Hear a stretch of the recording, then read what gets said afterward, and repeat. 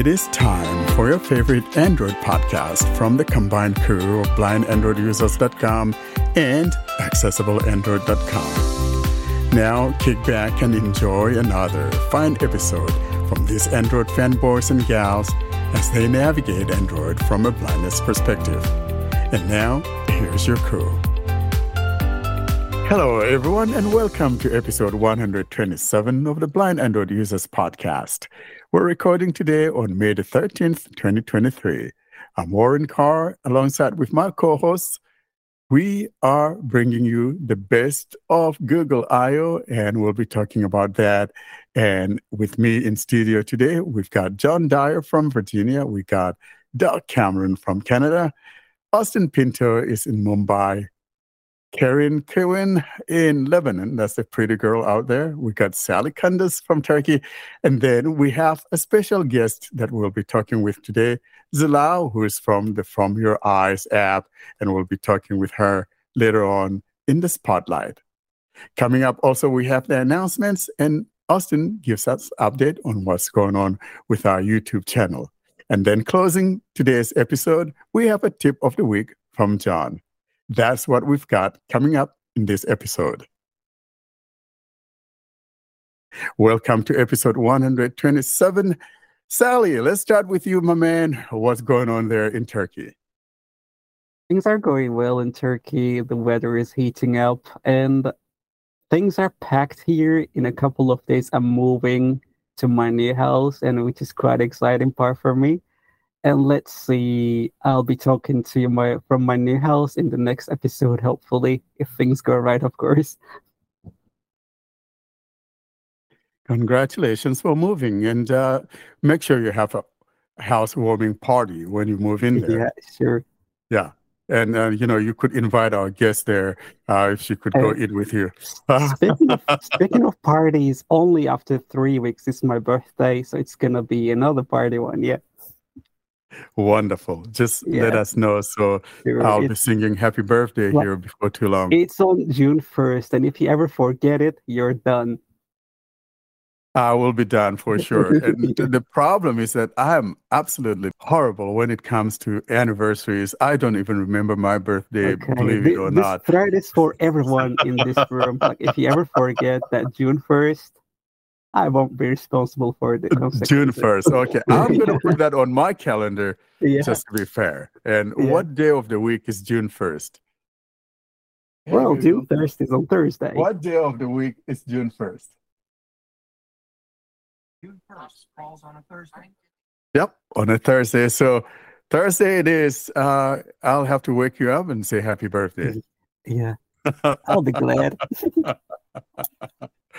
Hey, John, what's going on in Virginia land? It's good. Just a typical week with the exception of Google I.O. and some new Pixel devices that I may or may not have pre-ordered. You'll have to stay tuned to find out. But yeah, this morning, we actually took my son. He's just turned 3, but we took him to this thing called Sports of All Sorts at the YMCA, and it's very entertaining. They're trying to teach 3-year-olds how to play soccer, basketball, that sort of thing. And of course, all they want to do is run around and do anything but what they're supposed to. I remember those days when mine were young, and it was just absolutely beautiful watching those things. And, looking back on those videos, I'm like, oh my gosh, we made it through it all. It was a miracle. Damn, what's going on with you, my man? Is the woman still out there in Vancouver, or is she back? Oh, no, she's back. She's been back since Tuesday.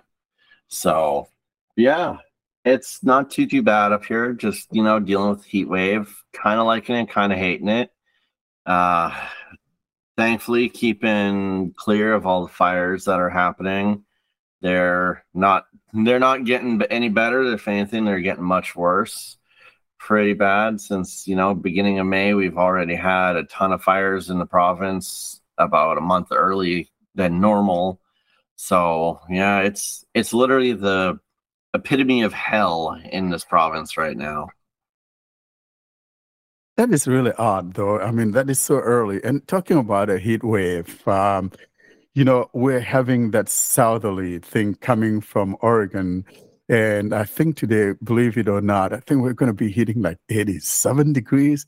So abnormal for this time of year. And those guys, they are like 95 degrees or almost 100 degrees. It's just, I don't know what's going on. Yeah, we're sitting. I don't have the calculation in front of me, but we're sitting around 27 Celsius. So we're pretty warm when you're dealing with all the fires and around right now and how dry it is. We've had very little rain, so it's pretty bad. That's really bad. Karen girl, the pretty one from Lebanon. What's going on with you, my dear? Well, it's starting to become warmer. The weather is starting to become warm, but it's still spring.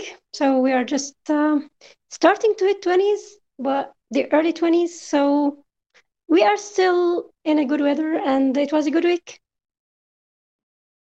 Wonderful. Pinto boy, what's going on with you, my man? So Mumbai is right now, I don't know how to describe it, but it's more than boiling, and I'm just fed up of this heat. I don't know when the rains are going to start. The heat is less, but the humidity is more, which makes you feel more hot. So it's the living hell too, I think so. It's really boiling. But when it's humid like that, though, it keeps you nice and slippery like a fish, doesn't it? Yeah. You just leave an air conditioned building, and within 2 minutes you feel like you just had bath and come out. This is one of the reasons why I don't like going to the Midwestern section of our country here in the summertime, and the eastern part of the country. It's always humid in the summertime, and I just don't like that humidity. I think the heat, I don't mind dry heat like we have out here in the West, but when it's humid, it's not good. That's what kills.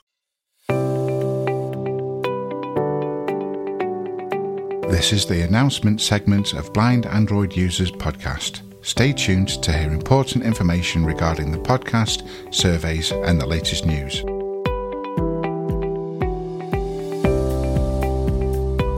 Up next, we got announcements. And of course, Austin standing by with those announcements.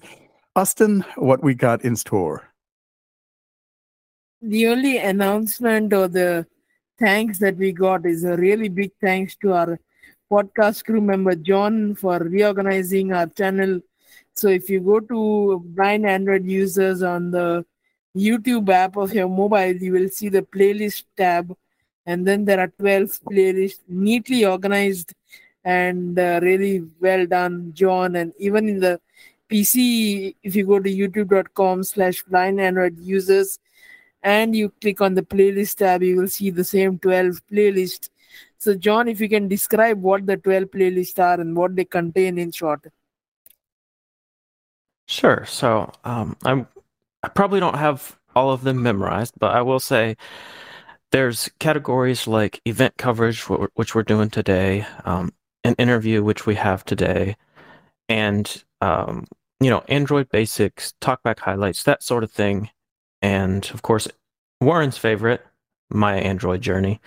And, depending on the type of playlist, if it's something that's a series that you're going to want to sit and listen to, like Android basics or talkback highlights or our series on CSR, the playlists are ordered chronologically, so you can go through them in order. But if it's something like an app demo, which we also have a playlist for app demos, or like the event coverage like we're doing today, or announcements, there's a playlist for announcements. The type of playlists where you're going to want access to the most recent information first, those are ordered with the most recent things at the top so you can get to them quicker. So now you won't see the playlist like episode 127, episode 126. You'll see neatly organized playlists which are really good. And we are still open to suggestions. If you think you want the episode playlist back, then you can send us an email to contact us at blindandroidusers.com, and maybe we may have the newer episodes playlist like we are going forward. But I don't think that will be necessary because this playlist is more easy to use. Yeah, and there is a playlist for full episodes. So if you know you want to go listen to a specific episode, you can go to that playlist, and those are chronologically ordered as well, so you can find quickly the episode that you want to listen to.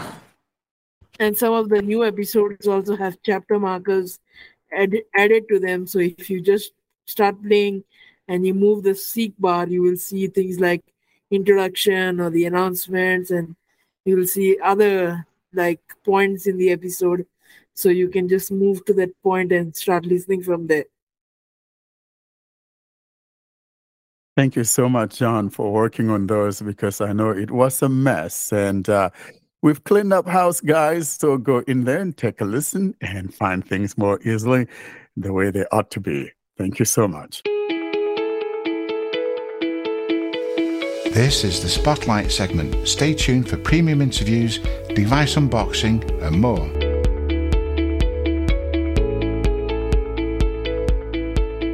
We move on now to the event, and we're talking about the Google I/O, or is it Google AI? It could actually be Palm Pilot 2. So today we're doing that coverage. Wednesday, May the 10th, was when Google I/O, 2023 came through. And so today BAU is reflecting on that, and we'll have text from crew members, what they like about it, what they don't like about it. We know this was all AI focused, but yet in the mix of all of that, we have some 3 devices that Google surprised us with, and we'll be talking about some of those devices or all of those devices and see who is getting what and who's not getting what. John, let's start with you. What is it about Google AI or Google I/O that you like for this year? I know the focus, like I said, was mainly on AI, and it's never been this huge about AI. And I think Google is just trying to leapfrog over everyone else, when it comes to this AI. And I'm kind of glad, they brought it to the forefront.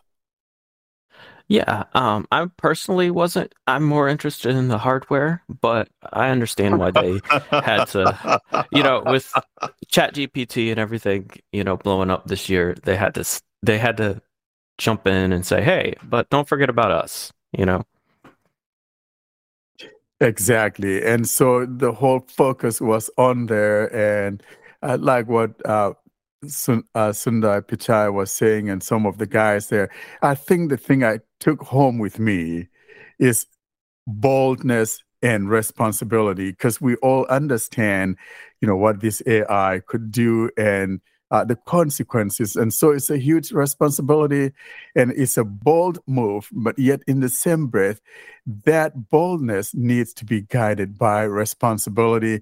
And I think that's a bigger picture, because if we don't, bad actors could grab hold of these things and could turn everything onto its own head. For me, though, I think the part that I really like was that video transcription, or AI thing.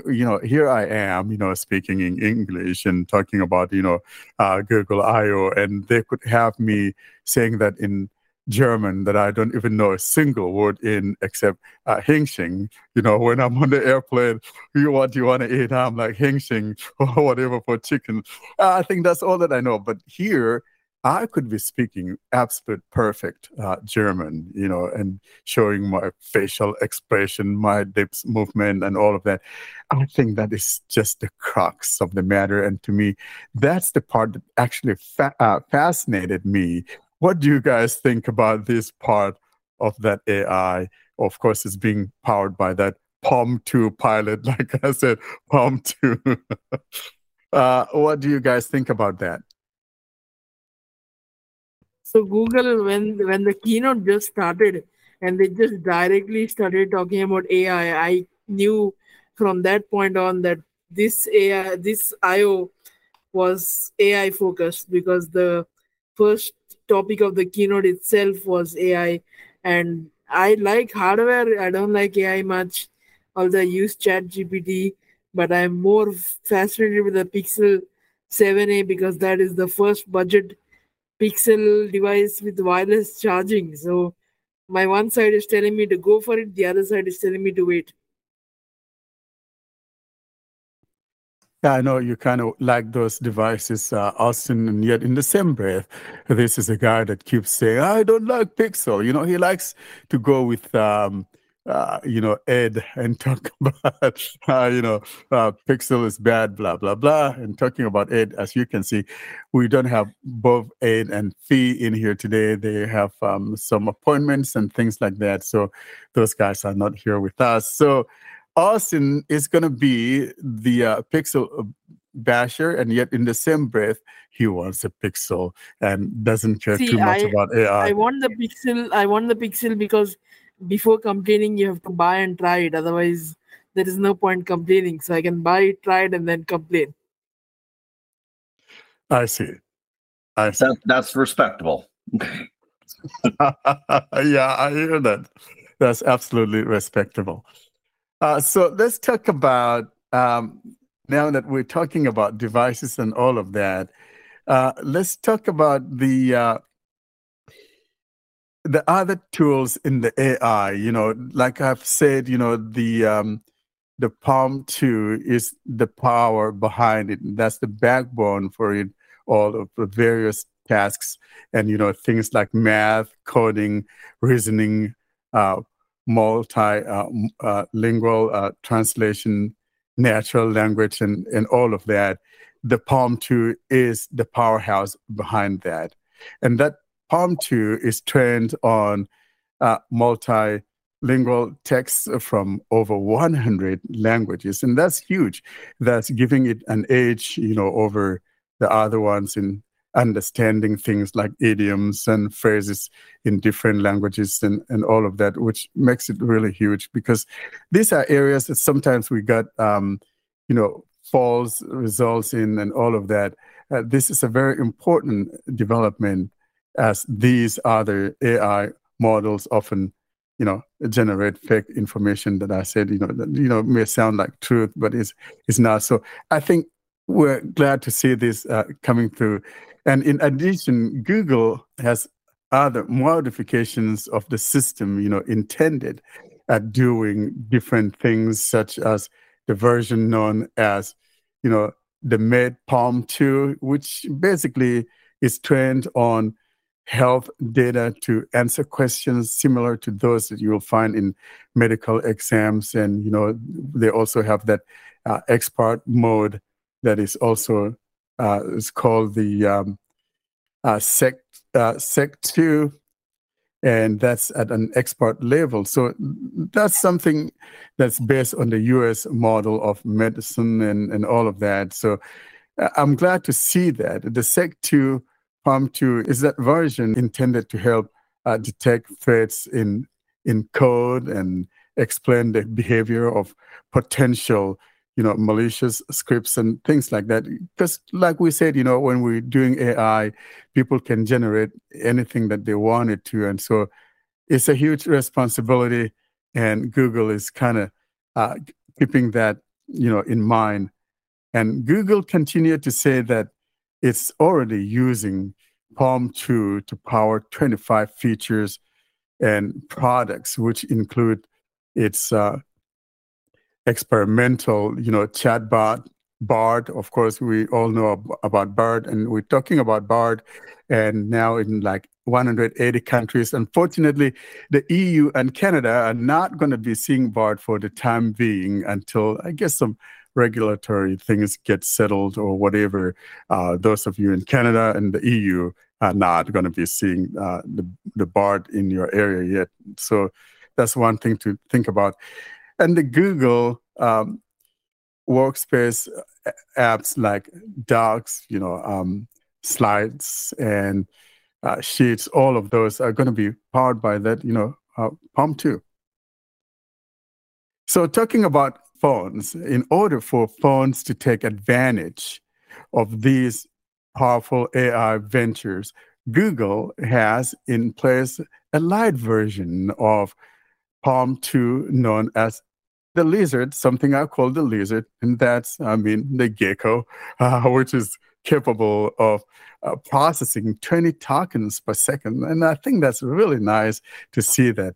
As powerful as the Palm 2 language model is, though, Google is already hard at work on its successor called Gemini. So, you guys remember Project Gemini when those guys were trying to go to the moon. So Google now has the successor of Palm 2 already. They're working on it, which is called Gemini, which is supposed to be more efficient and multimodal. So looks like Google is all in on this AI thing, guys. What do you guys think? I actually kind of like it because much like every other platform, there's always competition. And right now we've really seen ChatGPT kind of taking over, but having Google coming into this space now, you may actually start seeing a little bit more competition and development of the AI platforms, which will only better not only our utilization of them, but also will assist in the regulations around what we're using AI for and how we're using it within our technology. Now, in terms of accessibility, there was some accessibility. It wasn't in the keynote, and kind of always bothers me. Why don't we have accessibility in the keynote, but rather it's more like a developer thing? Of course, I know this is all developer stuff, but I would love to hear a mention of accessibility now and then in the main keynote. You guys remember back in Oreo when we had that accessibility featured, front and center, then, when Oreo came in and the ability to start TalkBack with those 2 volume keys being held down. I like that. And we haven't seen anything like it to where, accessibility was part of that keynote. But anyway, we do have some accessibility thing, and we'll put that URL here in the show notes. There was Nimmer talking about Braille support, which is getting better in in TalkBack 14, which is yet to come. And it wasn't in the beta 2, but it's going to be coming sometime. And the Braille support there, most especially those that like to use a virtual Braille keyboard, it's getting more useful because you can do things like selecting and cutting and copying and things like that. Something that version 13.1 at the moment does not have. And so to see that come through, I think that's a good treat for our Braille users and people who like to use Braille virtual keyboard. John, you like using that Braille virtual keyboard. Is this some good news? Some nice ringing thing to the ear that we will be looking forward to? Yeah, I'm excited about it. I mean, I almost sometimes don't use the Braille keyboard because I'm constantly switching out of it just to do things like change granularity. So it'll be nice to be able to just do it from within the keyboard. Like if I need to edit, I need to back out of it, move my cursor, select the text and all that manually. So to be able to just stay in the keyboard and do all this is going to be awesome. I'll use the keyboard a lot more now. Yeah, so absolutely kudos to those, developers for doing that. And, besides that, there was another lady, I think her name is Charlene, talk about some of the new things that are happening, for those that are hard of hearing or the deaf. And so I'm glad Google is also taking care of that. And then there was another lady, Karen, who is like the developer, the UI, most especially making accessibility understandable for developers out there. And so if you're a developer, this is something to look into because you'll have those tools out there to support your work, making things easier for you to know how to code with accessibility in mind. And it was really nice to see these 3 guys come on and talk about accessibility, which is very important to us. And that's some of the things that I really like about it. Yeah, and just a couple examples of the developer related things. It's like being able to customize focus order, like where you want the focus to go when somebody's swiping through items, and you can customize like how often you want TalkBack to announce a change, like if it's on a timer or something. So this is all stuff that developers can now tie into, and I encourage any developers that are listening to this, or if you know developers, like take advantage of this stuff, because if the developers don't take advantage of it, it's not gonna help us. So it's good. I'm glad Google's adding these features, but I'm also hoping that the developers take advantage of it. There is a problem related to accessibility. Yeah, all the improvements are good. The Braille additional support is good. And the developer things is really great. But there's something which is important, which is AI. They were talking about AI all over the place, but they didn't include it in things like Lookout or Talkback. So like image descriptions. So you see, like Be My Eyes is using ChatGPT, and it's something great. Whereas Google is not trying to do that in Lookout. But you should expect that Google is going to do such thing, but at the same time you feel like no, Google is not doing anything related to AI in this way. So I think this is a problem, and they are just focusing on AI in stuff which is mainstream, not in things related to accessibility. Yeah, that's a good point. I think Google has fallen behind when it comes to accessibility in this area. Like on an iPhone, you do have image description. So I'm hoping Google, obviously, they've proven, I mean, they had a whole section on this type of thing, that they can do this stuff with AI. So I guess we can only hope, keep our fingers crossed that at some point they'll use this, in that way with TalkBack and Lookout and that type of thing. Yeah, but even without AI, currently the image description in Lookout is something like it's really behind, even currently. Whereas iPhone, they are not using any AI, right? Are they using any artificial intelligence? No, they are not doing that with the image description. But you get something really surprisingly good. I feel jealous whenever I see it with someone. That's why you need From My Eyes. Yeah. Yeah, well, you know what I mean, girl. Yeah. But I do understand your point, and I understand your pain. But then, Google has a way of surprising when you think they are not doing something, and then you wake up in the morning and boom, something comes through. So I think that this summer is going to be definitive as to what we can see and what we may not see. So I will still keep my fingers crossed yet to see what happens between now and the final release of Android 14. I am almost positive that we may see some good stuff coming through, but we'll see what happens. But if Google were to take advantage of AI for us in accessibility, no one can touch them. You can't even touch this because, Google is the king of data. And frankly, if they utilize their AI, we'll have the best of every thing, most especially when we're talking about accessibility. So I do understand what you are saying, Karen, and, most especially with Lookout could be made better, and we'll see what happens between now and then.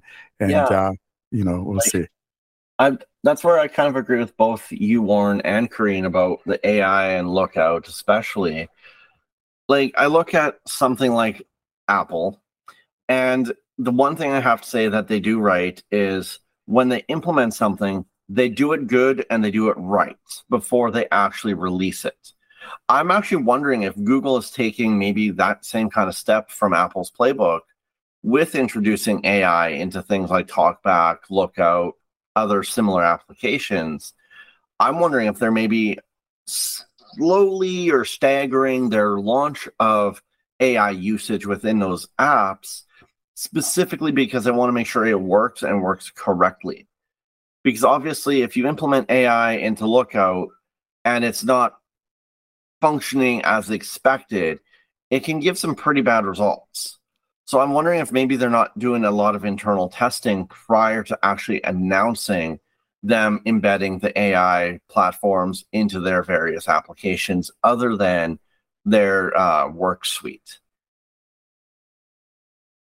I agree with you, Cam, because if you look at what we have, for example, in TalkBack 13.1, the image text description is not really what people were expecting. People were thinking that they were going to be getting like real image description and all of that. So I am thinking that these guys are rethinking these things, and it would make sense to do it better. Like you said, the other guys on the other aisle, when they bring something, is something that works. So they kind of work on it and make sure that by the time you push it out there to the people, that it actually works. So I think if Google is taking this approach and then working on it to making sure that this thing works as intended before rolling it out there, I think that's a better approach than, pushing something to us that doesn't do what it's intended for.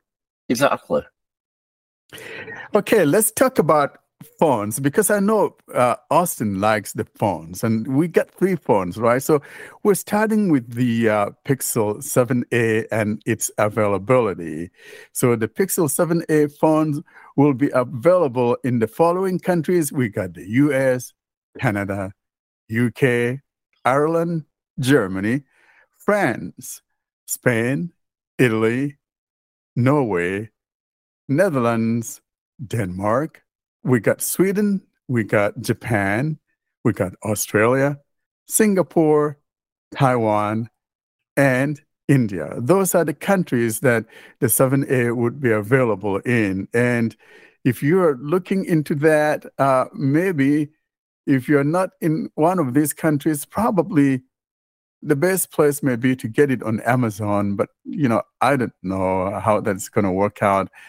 Just like those of us who live here in the States, we want some certain phones that we don't have in our region, but you try to get it on Amazon, and that's the place to go get them. I was actually surprised with the 7A in a couple of ways. The price of it, because it went up a little bit, and the specs of it, because it's so close now to what the actual Pixel 7 is. It has the same amount of RAM. It has the same processor. It's got wireless charging now. I think the cameras are not as good, so that's one differentiator. And I guess the selling point for some might be that it's got a smaller screen. So, because some people like small phones still. So, I think it's a 6.1 inch screen, and the Pixel 7 is a 6.4 inch screen. So it's a little smaller, but I feel like it's a little bit like stepping on the toes of the Pixel 7 because it's only $100 cheaper, and the Pixel 7 goes on sale a lot for $500 itself. So I'm a little curious about what Google was thinking here.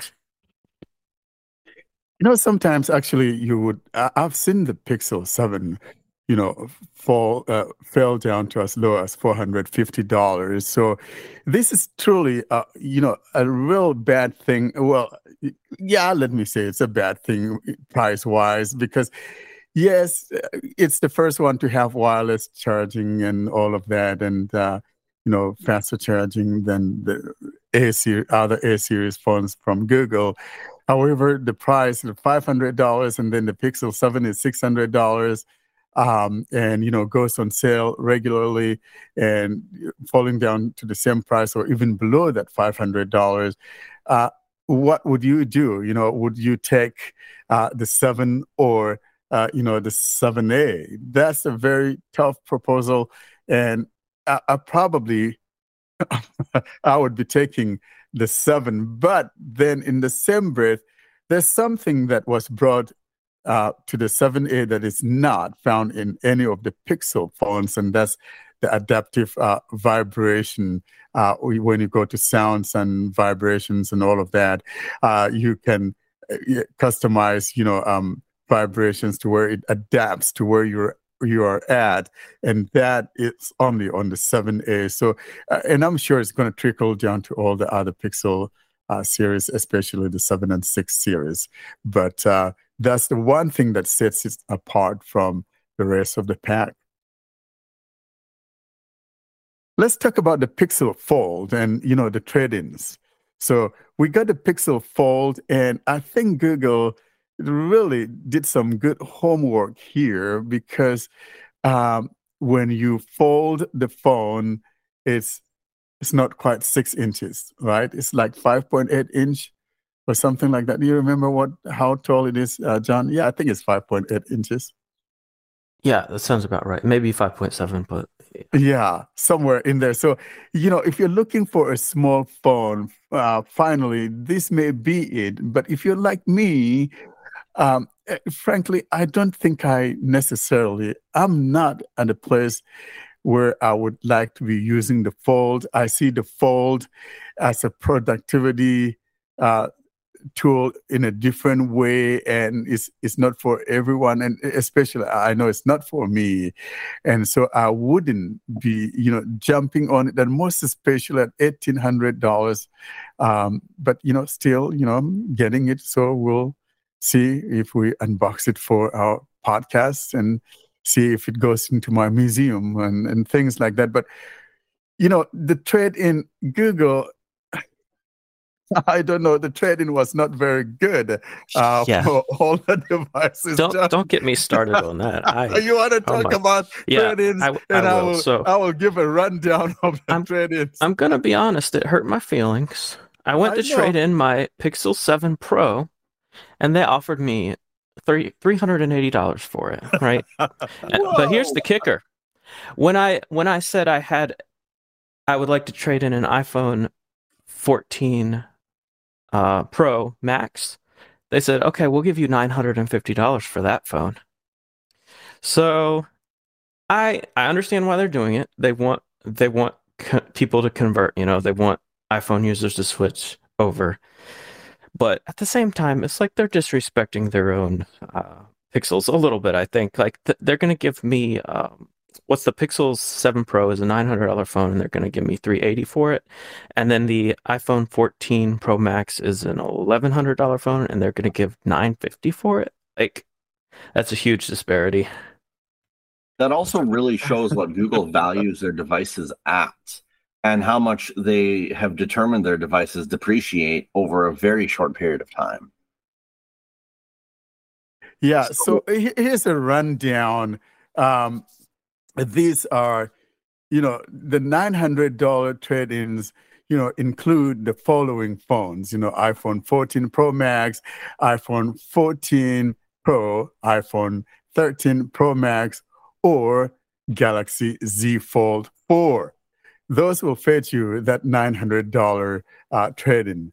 The iPhone 13 Pro fetches you $850, and the Z Fold 3 comes in at $800. So if you have an older, not the Z Fold 4, but you have the Z Fold 3, that will fetch you $800.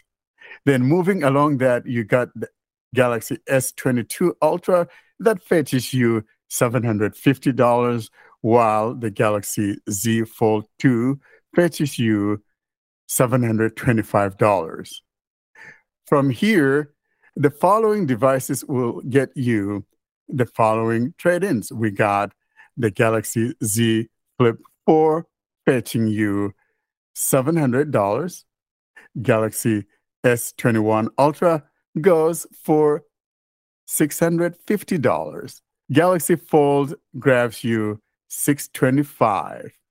Galaxy Z Flip 3 will garner you $600. Pixel 7a bites off. I don't know why they put Pixel 7a in here. Who has a Pixel 7a and want to, send it in for that's funny. The Fold that is not yet. The 7a is not. If you have a 7a and you don't want it right now, just return it. Get your full money. Exactly. Don't trade it in. But if you trade it in for the Fold, it will bite off $500.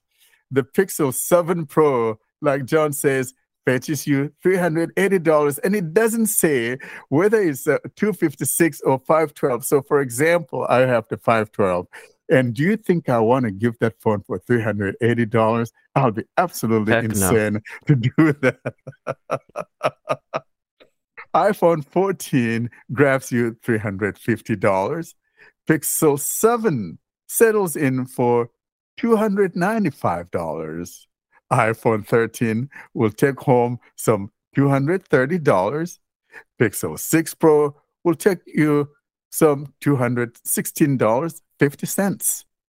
And last but not the least, the Pixel 6 will only give you an okay $150.40. Just imagine that.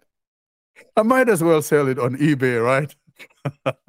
Yeah, exactly. They're definitely not they're like I said earlier, they're trying to get conversions. Like if you're trading in a Galaxy or you're trading in an iPhone, they're going to give you very good value for it. Like basically what you could sell it for yourself, if not more. In fact, for the Fold 4, they're offering $900. When I traded in my Fold 4 to Samsung to get my S23 Ultra, they only gave me $750 for it. So Google's actually offering more for Samsung's devices than Samsung itself is offering. So I say that Samsung's actually bad this year with trade-ins. We talked about this in one of our episodes, or maybe like a couple of weeks or so ago. So I think they both are doing very bad this year. And just imagine your Fold and Samsung wanted to give you that little amount that they wanted to give you for the S23 Ultra. I think that is not good. Yeah, and while we're talking about trade-ins, I just want to mention that the way Google does it is a little different from Samsung's version. You will have to pay the full price up front. So if you have a credit card, you're gonna have to put the whole price on the credit card, and then when Google receives your trade-in device, they'll give you a partial refund for the amount they quoted you. So it's different from how Samsung does it. Samsung will you'll only have to pay the quoted amount, and then if you don't send it in, they'll charge your credit card a second time. So it works differently. I like that better because then, if your device comes in and it's not in the shape that you said it was, then of course they're going to deduct from it. And I like that better than the way that Google is doing it. So let's talk about some of the specs of this Pixel Fold. And of course, we know that it's fueled or powered by that G2 Tensor G2.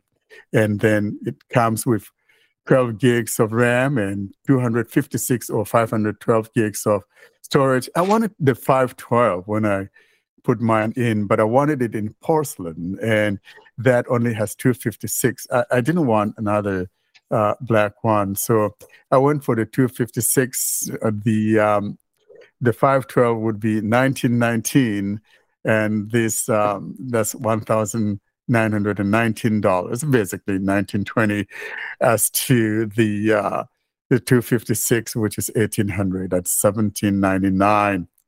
So when unfolded, you have that 7.6-inch main display and 5.8-inch, as we said, when it's folded. Both screens, whether folded or unfolded, have that 120 hertz display. For charging, it has at least 21 watt and wired charging, and it supports wireless charging as well. So that is a good thing to see. But I don't know. This Fold is just, I think the price is so expensive, and if I were Google, I should have started that thing at $1,300, not $1,700.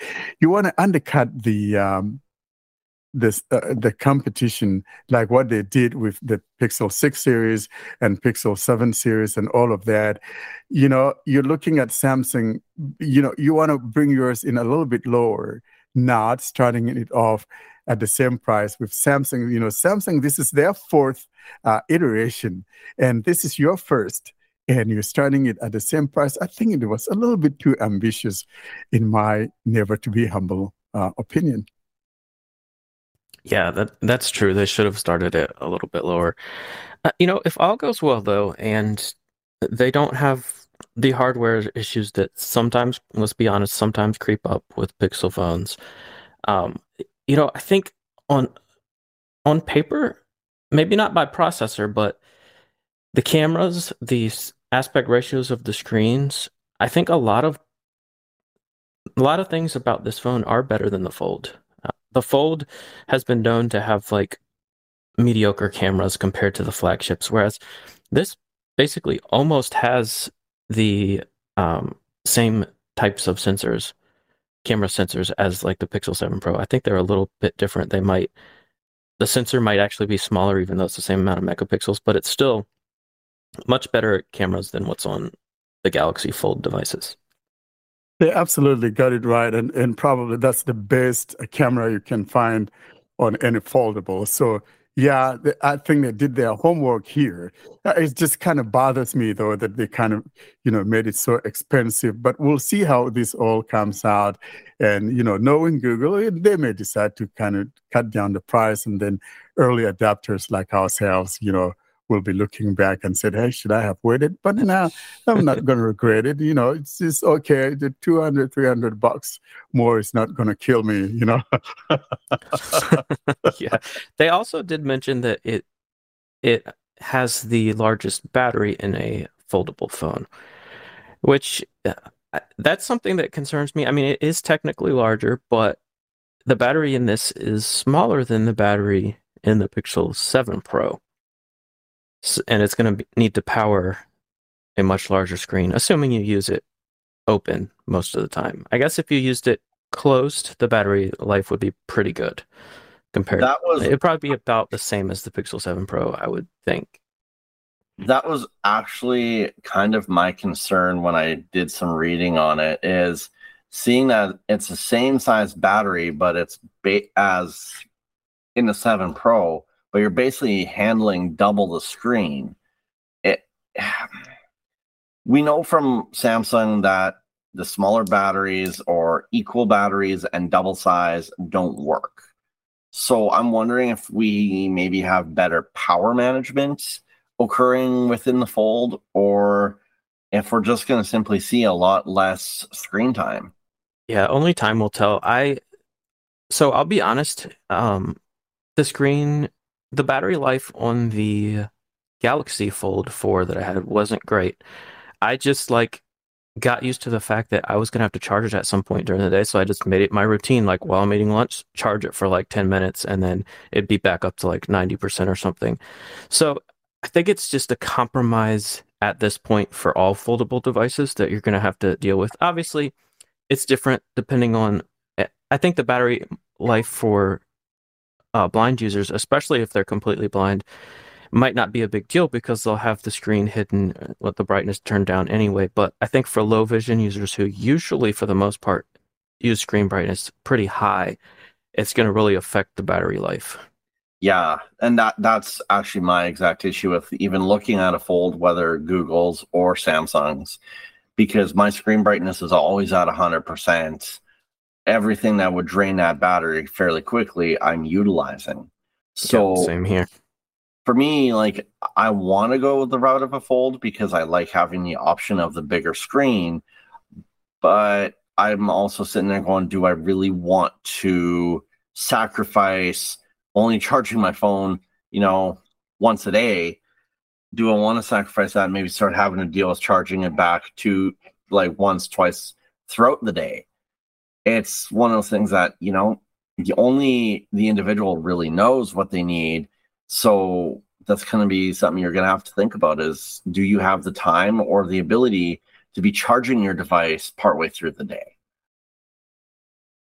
I think that until we have a better battery technology, the Folds will always have problem with battery. But I think that, like you said, though, Google's battery is a little bit more than what Samsung Z Fold has. So maybe we'll see when we have it in hand. And if they make the outer screen, when it's folded, work just like the regular phone would do, I think that will solve a lot of problems, John, like you mentioned. And for me, if I have it, frankly, I would not be using it unfolded. Most of the time, I'll just be using the just folded screen because, if it allow me access to everything on the phone, I may not be using the Fold unless Yeah. I'm watching something or I'm presenting something or multitasking is a good. or multitasking. Yeah, like Exactly. it's nice having to like instead of having to split screen top and bottom, like to be able to have a split screen left and right with like a full size app on each side. That's actually It's better. one of my favorite things about having a folding device is to be able to do that. That's Exactly. right. That's my attraction because I use split screen fairly frequently. So it's like having two full size apps would make it so much easier to navigate than having, half the app on top and half an app on the bottom. One thing that people were hoping for at Google I/O is for Google to announce that they were going to match Samsung when it comes to OS updates and say they're going to start providing 4 updates for feature update, 4 years of feature updates, but they didn't announce that, so it's still 3 years of feature updates, 5 years of security updates, and that's a little bit disappointing, especially considering that we're almost at Android 14. So if you buy one of these devices they just announced, in 3 months from now, you're going to have used up one of your updates and you're only going to have 2 more years of support for that.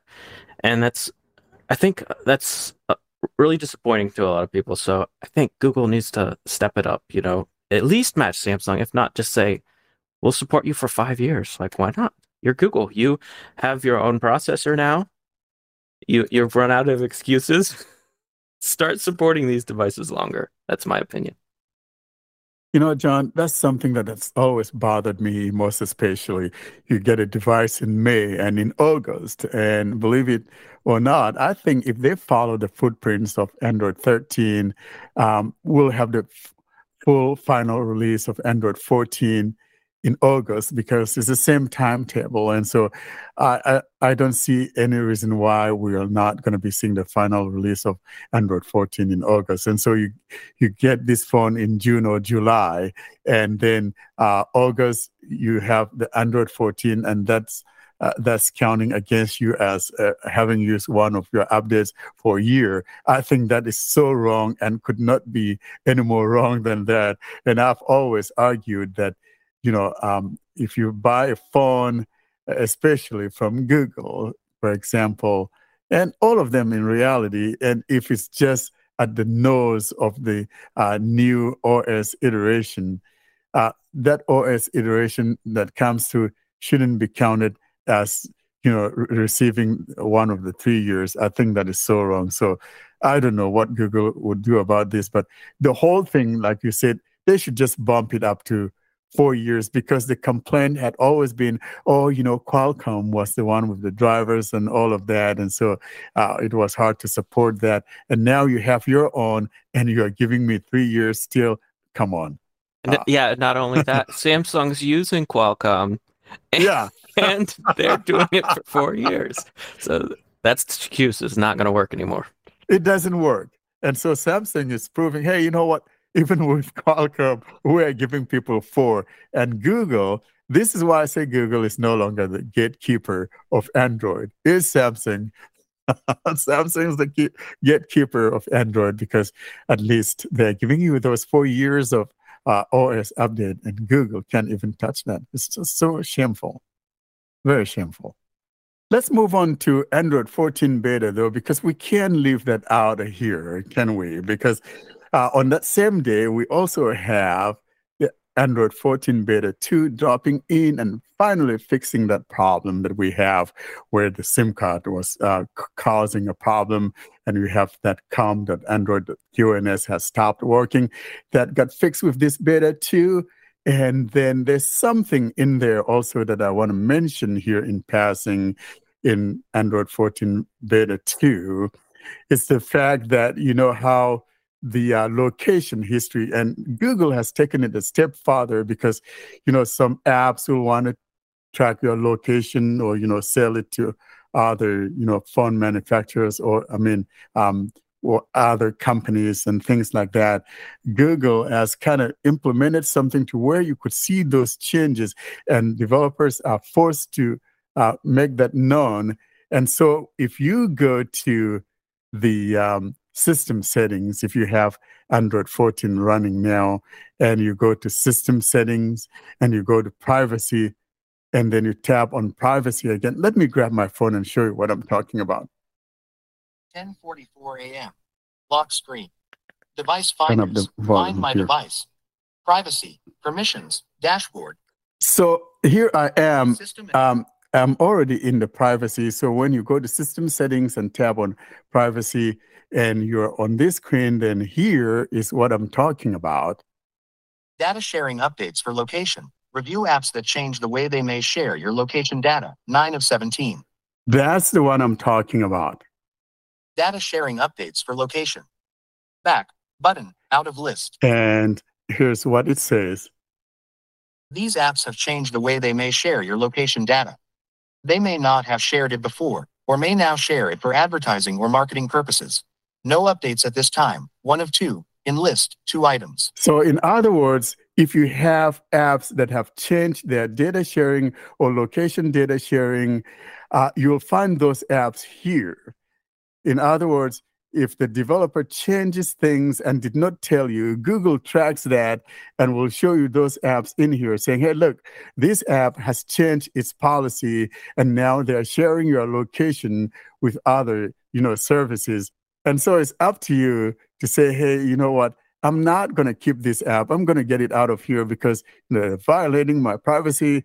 They're trying to pull something on me without telling me. So you don't have to go to the Play Store to see if there's any changes to your apps or, the app location sharing. You could just come here and view those things. And so as we can see, I don't have any such that has changed. The developers of these apps provided info about their data sharing practices to an app store. They may update it over time. Data sharing practices may vary based on your app version, use, region, and age. 2 of 2. And so, I don't have any apps that have changed, but that's something I just wanted to mention, that you can come in here and find apps that have changed their data sharing about location and all of that. And that's a neat thing to have in this beta 2.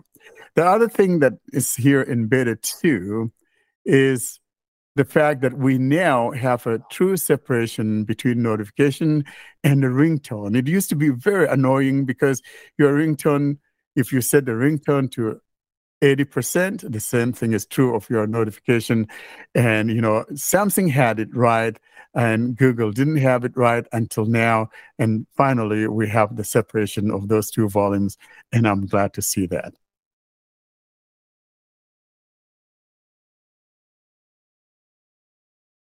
Now that we've talked about this, let's talk about some of the phones that qualify. We know that 10 phones now, or 10 companies, or rather 10 phones, I should say.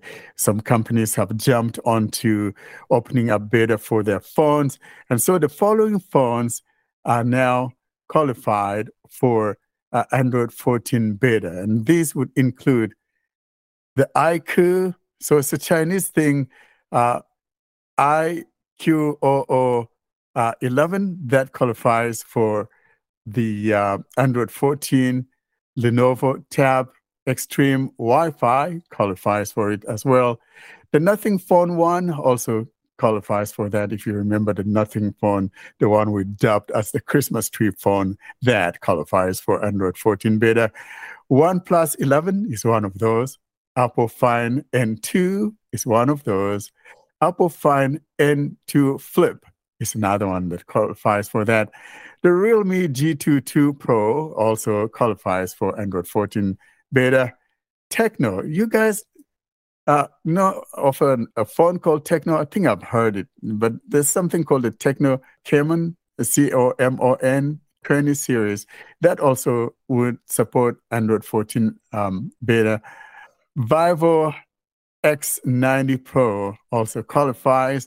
Then we have Xiaomi 12T, Xiaomi 13, Xiaomi 13 Pro, and Xiaomi Pad 6. So a lot of Xiaomis here qualifying for that Android 14.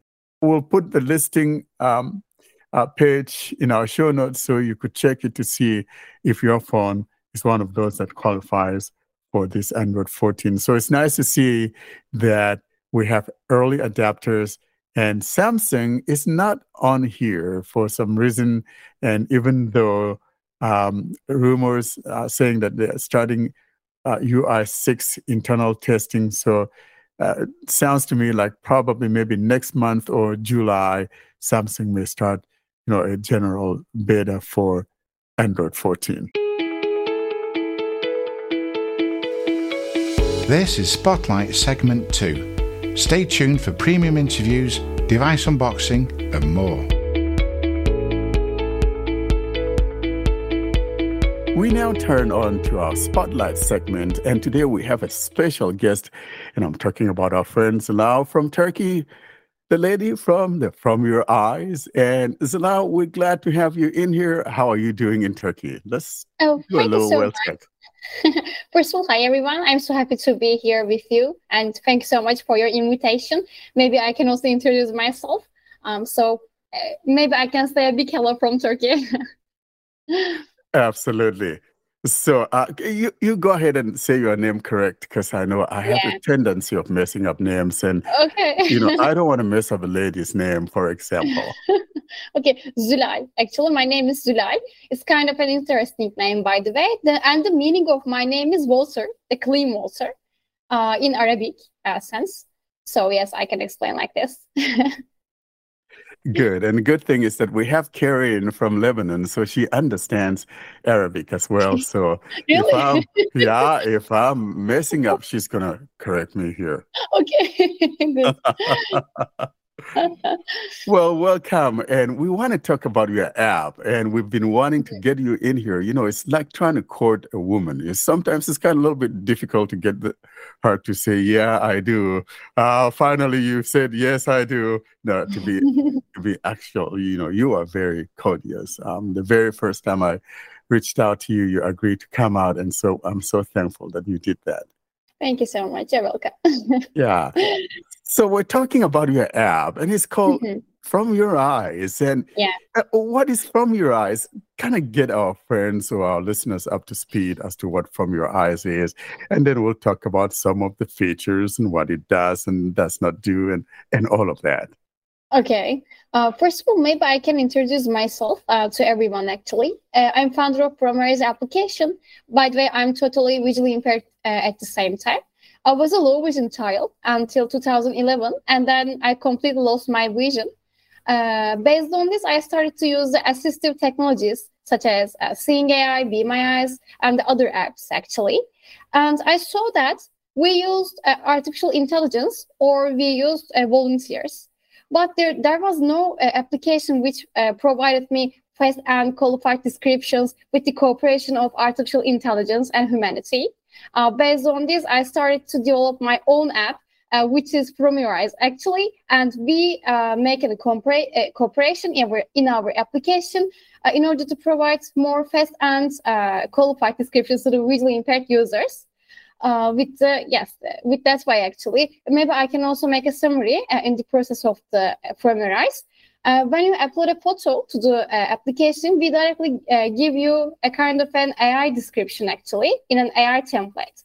If you think that it is needed to be improved by the human, actually, you can also send them to the descriptor of the applications. By the way, there is a good news. Everyone also can be a volunteer of the From Your Eyes application.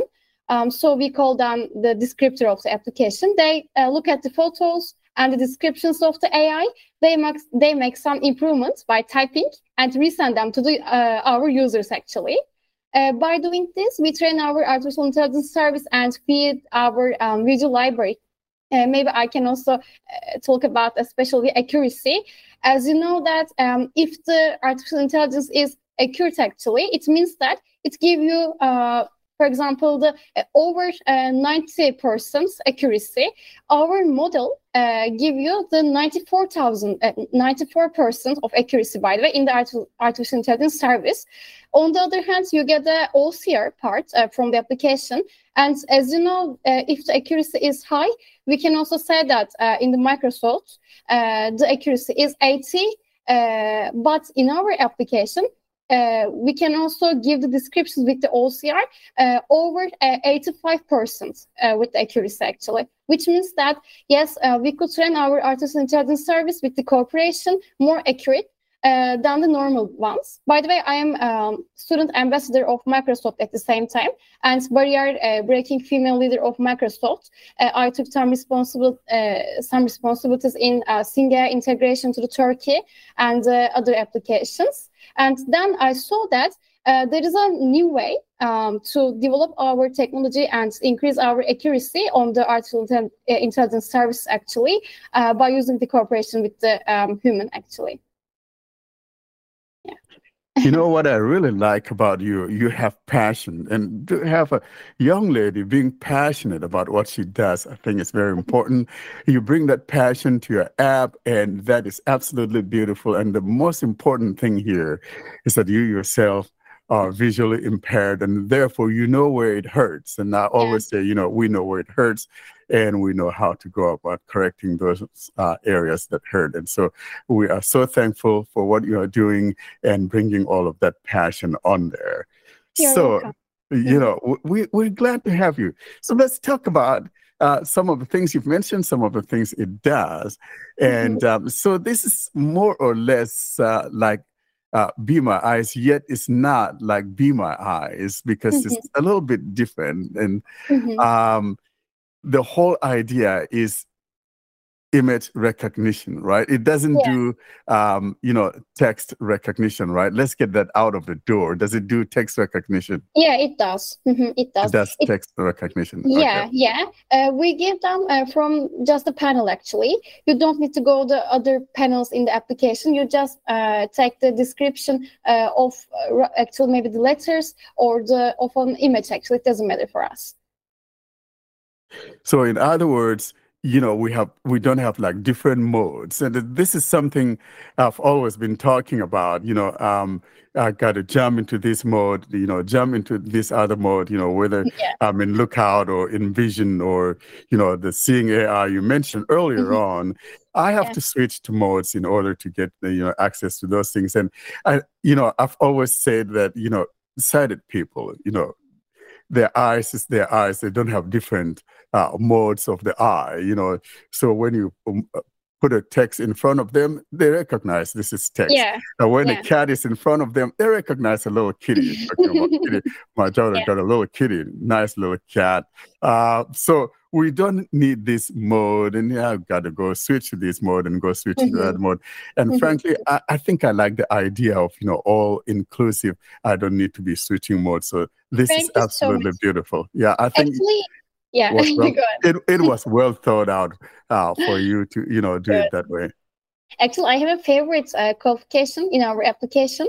The feature, maybe I can say like this: the positions of the objects. Actually, as you know, when we, for example, want to get a description from as an artificial intelligence service, actually, we need to discover every detail of an image. For example, when we recognize an image, we need to, for example, know the positions of the objects or of the other elements on the visual. We can also give the detailed information on the visual based on the artificial intelligence service. For example, the positions of the objects or positions of the letters. It doesn't matter for us. Text, actually, maybe we can say that. You can also get the text and objects positions at the same time from the visual. And you can also put a title and archive this in your application. So you can use the Premier's application kind of an drive service, by the way, which means that you can also have an access to your, for example, more accessible gallery parts in your application without putting any effort, actually. That's a good way, I think, in order to archive some memories or some important details in your app. By doing this, by the way, you can also export your photos or the documents out of the applications with the text with the descriptions or without descriptions. Again, it is up to you, by the way. And the most beautiful thing in our application is the customization service, by the way. You can also customize your artificial intelligence service according to your preference, because we analyze your data at the same times. By reading your data, actually, we can analyze that what is your, for example, prefers by taking an descriptions, and which one is enough or which one is not enough for you. By analyzing your data, actually, we can also give you the most accurate descriptions. Even though we upload the same photo with you, Warren, we cannot get the same description in our applications, which means that it is according to your prefers, it is according to your personality, it is according to your identity. Because our main purpose is to create your best and unique, actually, assistant. So From Your Eyes is an assistant for the visually impaired users, because our main purpose is to keep your time is on, actually, and not to waste your time by asking, by typing, or other detailed information to our application. And this is the most unique maybe value of the Firmware application. You don't need to ask anything. You don't need to add anything to artificial intelligence service. Maybe we can talk about the GPT-4 session if you want, based on your questions, by the way. And this is a new feature, by the way, with the GPT-4 session. And we have a new feature in our application as well, because we trade our artificial intelligence service based on our video library, and then we are going to implement our artificial intelligence service to the GPT-4 API by doing with our, by the way, customization service that we created. By doing this, we have an opportunity to identify our data, analyze our data actually more efficient, in order to give you more detailed information and more detailed descriptions based on your maybe prefers or the previous maybe descriptions that you give us. Wonderful. That's very good. And so you mentioned some things here about personalization. Basically, one personalizes it to his or her liking, or it basically takes what you have and customizes it for you. So each individual is kind of like a different individual and all of that. Now, is this all AI, or is there any human intervention part of it? Yes. We have AI and human the cooperation right now in our applications. When you send a photo to the application, first of all, you get a description from the AI part. And if you press not enough button, it is sent to be to our descriptors of the applications, who are the volunteer part of it, and they improve the descriptions and resend them to you again.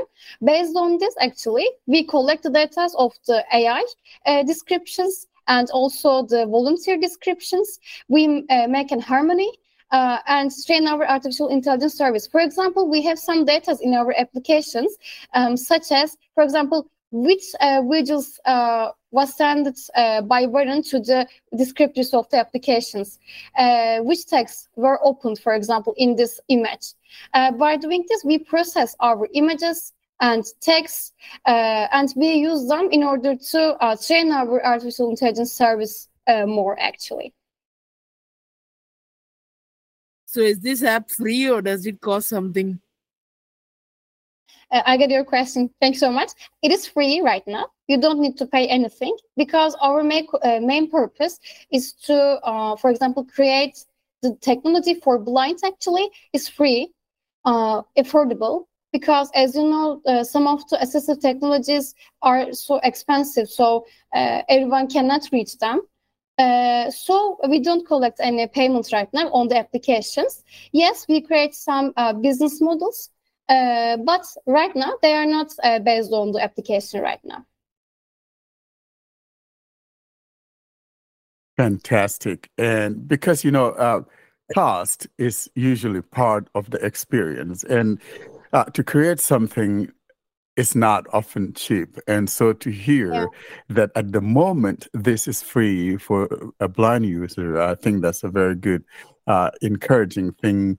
And even if you decide later on, we can't sustain this without some payment of some sort, then maybe you guys could think about, how to go about subscription models and all of that. But Yeah. I think that for now, the most important thing is that you guys are concerned about access, for people with disabilities, especially the blind, and making it possible for us to have those access without, payment. I think that's a very good approach for the time being. Yeah, exactly right. Because I'm also a visually impaired people's person, actually. So I know that the assistive technology is maybe supposed to be more affordable for everyone because we use them. We really want to try the new technologies. If, for example, they are expensive or something like that, we don't have an opportunity to, for example, improve our life quality, actually. And that's an important part. By developing the technology. I have a question about the functionality of the app, just how it behaves when you're using it. Does it do the calculations on device in real time as you're scanning, or do you actually have to snap a photo and upload it and wait for the result to come back? Right now, you need to take a photo from the application or upload a photo from your gallery parts. But in August, we are going to implement our computer vision service to the applications, actually, which means that you don't need to take anything. You just need to keep your camera to the object that whatever you want to take, actually. And so you can also get a description from our application. But right now, you need to take a photo or upload a photo from your gallery. Okay, got it. That makes sense. I mean, even once you implement the real time stuff, like it's still you're gonna get the better result by uploading the photo because you can only do so much on device. So yeah, that makes sense. Okay, so first I want to welcome you, a warm welcome. I'm so glad when I have a lady talking about technology because stereotyping. They always say that we ladies are nothing for technology, So. Yeah, so welcome. And then I have two questions. First one is related to privacy. That a blind person sometimes may take a photo which is not really, it may contain some details that shouldn't be present with people or something like that. So in this case, can the person or is the photo only shown to the AI model? Yeah, or yeah. Is it shown also to the human volunteers? You don't need to show your photo to the volunteers for every time because we have two sections in our application. The first one is the AI section. If you think that it is needed to be shown to the artificial intelligence service actually, you can send them to the artificial intelligence service in order to recognize them, in order to identify them maybe. And if you think that it is needed to be sent to the descriptors of the application, you just need to press not enough button. If you do this, actually, we can send them to the descriptors of the applications. Without doing this, nobody can see your photos, actually. And for how much time the photo is stored in the database? Actually, normally, it is up to your prefer, by the way. For example, if you delete a photo from your archive actually session, we directly delete your data from our database at the same time.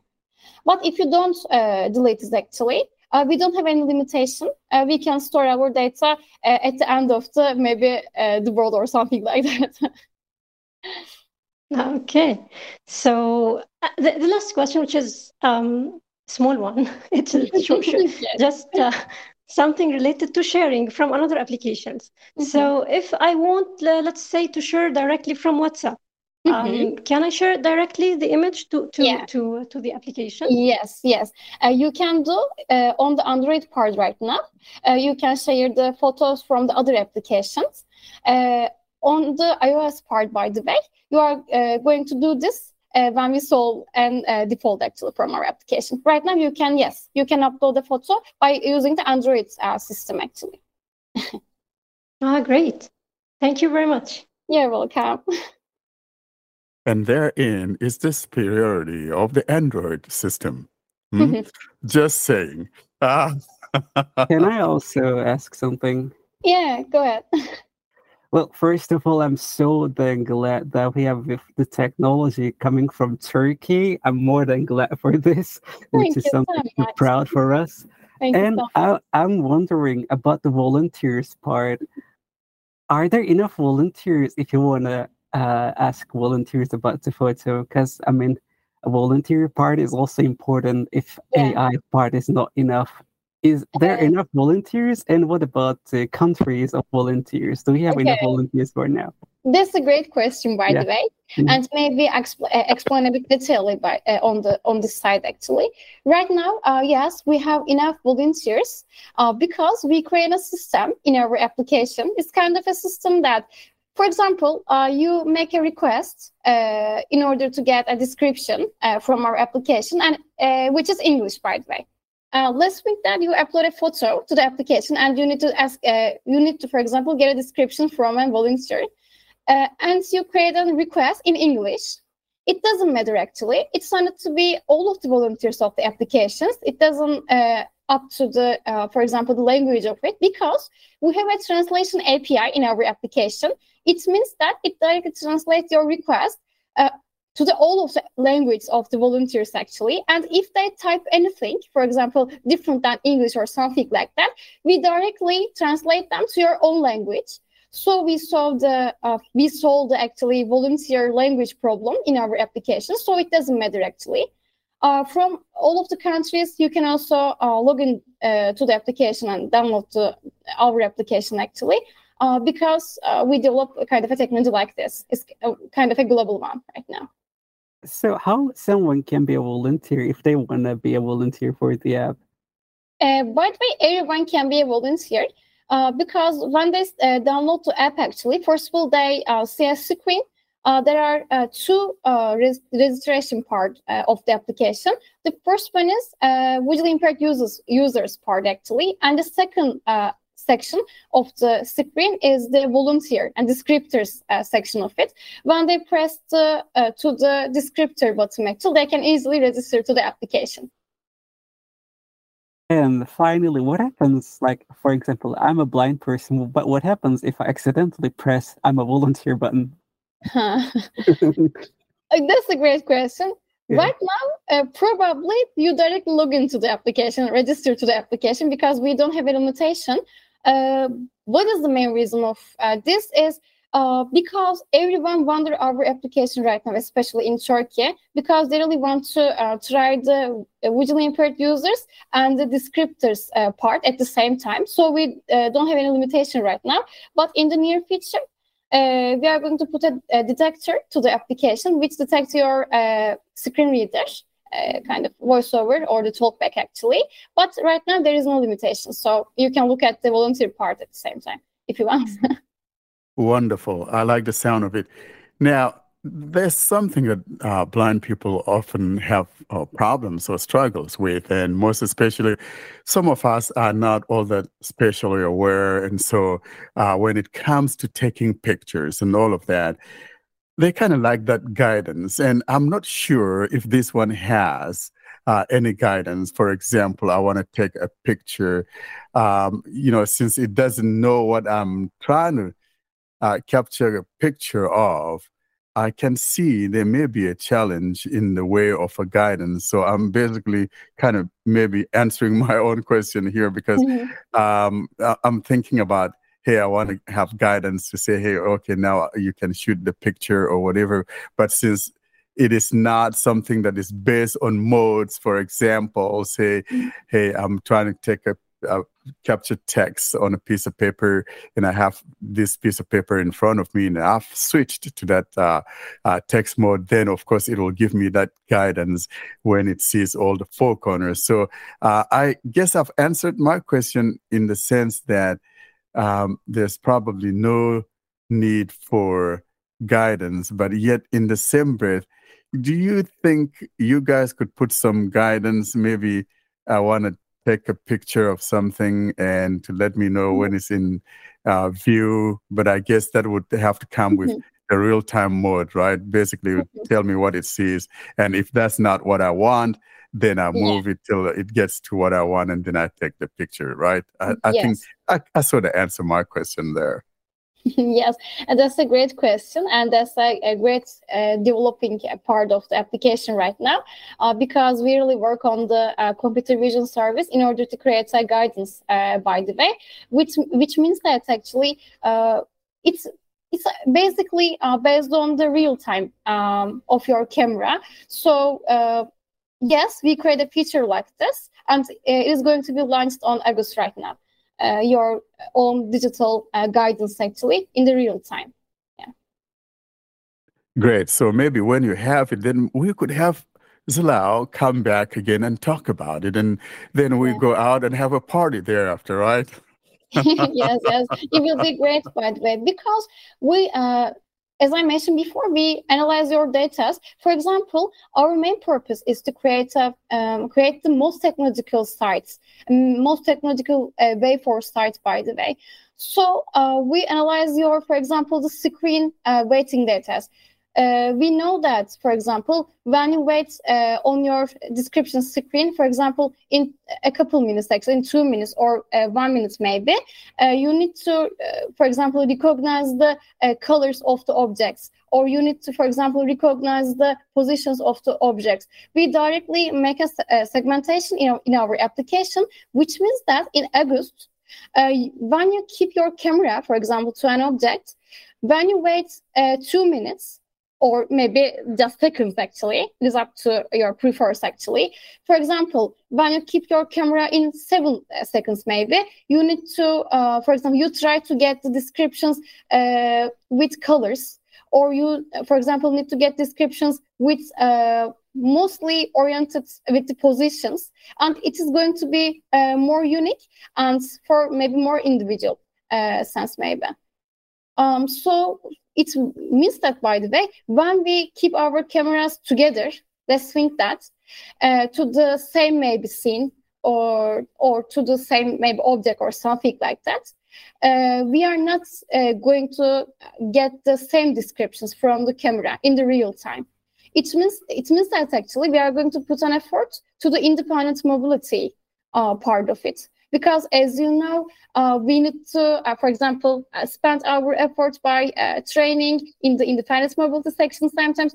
But by doing this, actually, especially the trainers in the independent mobility sections are not going to, for example, put an effort or, for example, training the individuals in the rooms or something like that, because artificial intelligence is going to do this.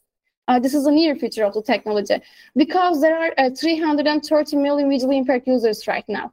And we talk about the autonomous cars or something like that, but we don't develop the technology for the visually impaired users in order to create the most technological and unique version of sites. I don't accept this because we need to train our technology based on our requirements right now without wasting times, maybe. Thank you so much for that passion. I really like that passion, and that's why we got you on here, Zülal. Because thank you so much. Thank you so much. Little did I know we were going to get a firebrand here, and absolutely, it's absolutely beautiful seeing you with all of that passion. And when someone has such a passion, we're in for a treat. Thank you so much. I'm so happy to be with you guys and share my own app and my new technology with you, because we create a feature with our users. So we are going to create our technology with our users again.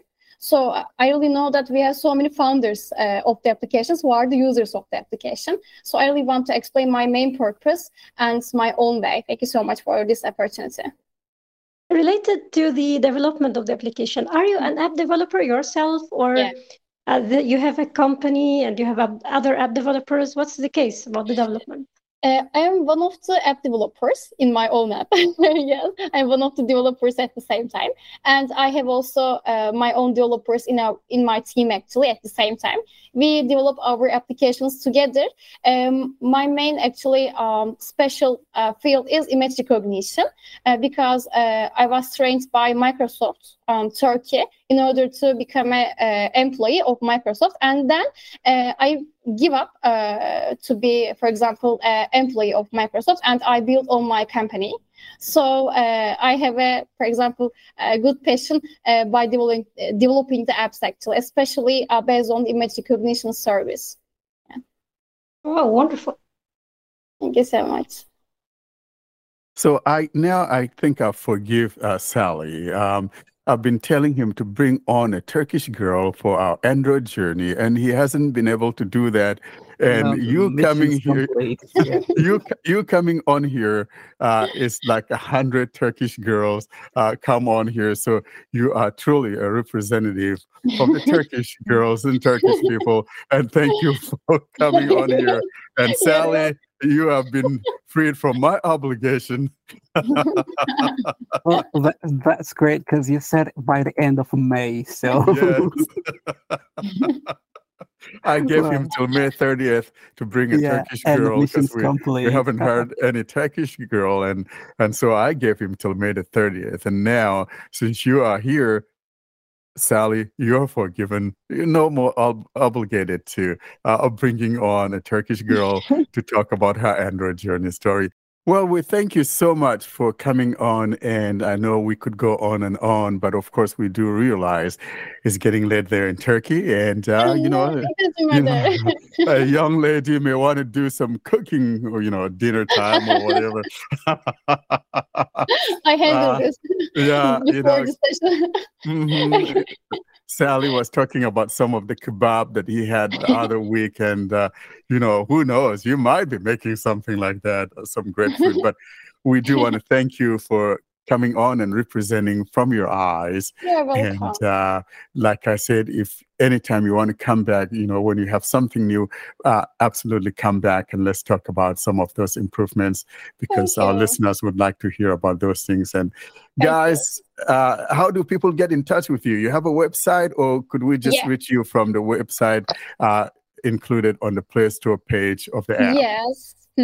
Actually, they can reach us from our website, which is fromrise.app, actually.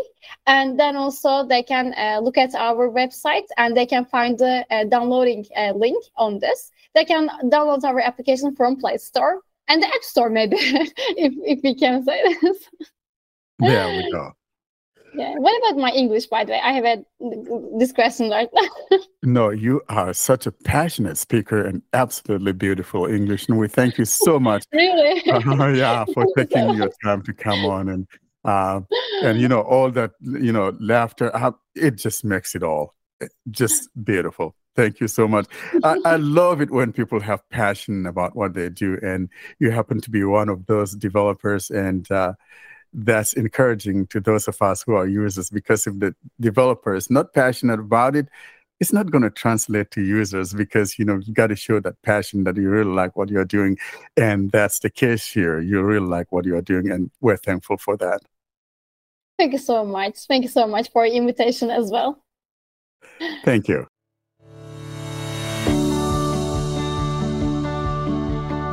Coming up next is the tip of the week. Stay tuned for tips, tricks, and more about Android. Closing up the episode now, we move to the tip of the week. And John has some nifty trick to show you here. And here's John with our tip of the week for episode 127. John? Hi, John here. And for today's tip, we're going to be discussing absolute volume when it comes to Bluetooth settings. And this is a developer setting.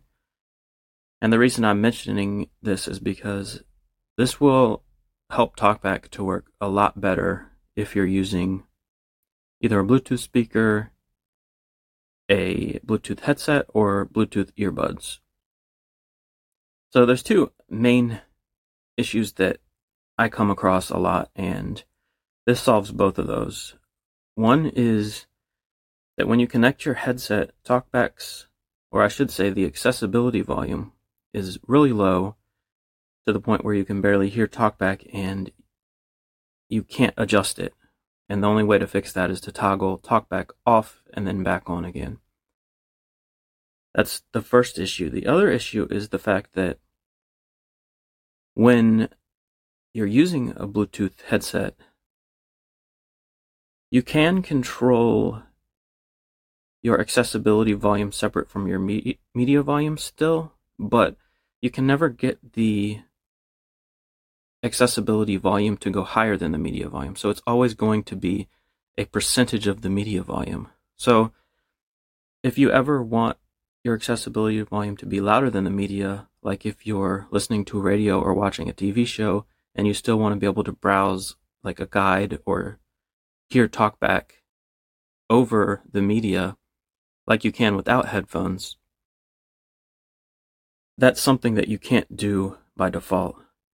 And if you enable this setting, it will make it so that you can do that. The volumes will behave the same way, basically, as if you didn't have a headset connected, which is a good thing. So I'm in my main settings here. I'm on a Pixel device, so I'm going to go down to the bottom. And you're going to go to Tips and Support, Help Article, About Phone, Pixel 7 Pro. About Phone. About Phone. Navigate Up, button. Now this is going to be different depending on your device, but in order to enable developer settings, you're going to have to find the build number. Set build number, UPB 1.2303. And double tap 7 times. You are now one. Screen lock, confirm your pattern. Then it's gonna confirm your pattern, heading. Pattern area, pattern started. Cell 4 added. Pattern completed. You are now a developer. About phone. Build number, settings. About phone, Pixel 7 Pro. So I backed out of there, and now it's different on different devices, but on Pixels, you're going to find developer options. System, languages, gesture.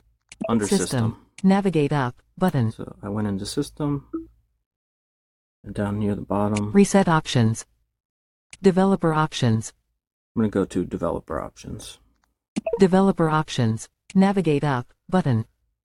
Now it's a ways down in here, so I'm just going to scroll and see how long it takes us to find it. Wi-Fi scan throttling. Reduces battery drain. It's after the Wi-Fi stuff, so I'm almost there. Network download rate limit. Config. Disable absolute volume. Disables the Bluetooth absolute volume feature in case of volume issues with remote devices such as unacceptably loud volume or lack of control. Off switch. So this is what you're going to want to turn on. And on. I've turned it on. Of course, the description has nothing to do with TalkBack, but trust me, this will make your experience a lot better. It will fix both of those issues I mentioned earlier. And while we're here in the Bluetooth settings, developer settings, I'm going to point out a couple of other things. Disable Bluetooth A2DP hardware off. Bluetooth map version, map 1. Bluetooth audio codec, use system selection default. This audio codec, depending on your headset and your device, you may be able to switch between different audio codecs, and in some cases this can help with latency. So there's always going to be latency because you're using a Bluetooth device, but if the latency is too much for you to handle, it's worth coming in here and manually changing to a different codec just to see, because that might help. And another setting. HD audio, off, switch, disabled. HD audio. If this is on by default, in some cases I've had this cause my earbuds to be out of sync with each other. So if you're having an issue with that, this is another setting to look at possibly changing to help with your experience using earbuds with TalkBack. So these are 3 settings that are definitely worth looking at if you use a headset, a Bluetooth headset, or Bluetooth earbuds a lot with TalkBack. It'll make your experience far better. Now, of course, there's going to be a caveat, right? Because I mentioned the absolute volume at the beginning of this. And it's not a big deal. It's just something you need to keep in mind. And that's the fact that when you have this absolute volume disabled, you need to remember that the volume controls on your headset or earbuds will no longer control the media volume on your phone. So there are going to be individual volumes now. So I'll give you an example. If you turn down your volume to say 10% using your headset, that's turning down your headset's volume to 10%. So even if you turned your phone's media volume back up to 100%, it would not get any higher than 10%. You'd need to turn it back up on your headphones or headset or earbuds or even Bluetooth speaker. So, like I said, just something to keep in mind. Once you make that distinction, it's not going to be an issue. In a lot of cases, I don't even use the volume on my headset. I always change it on my phone. But if you do use your headset, just keep that in mind. So I hope this has been helpful. I definitely get a lot of use out of this. This is one of the first things I enable when I enable developer settings. So thanks for listening. Thank you so much.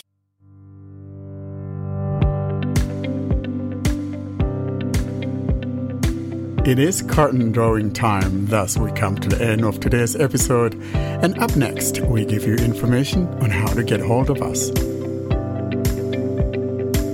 And with that, we come to the end of this week's episode. Until we see you next week, Austin standing by to give you that information on how you can get hold of us.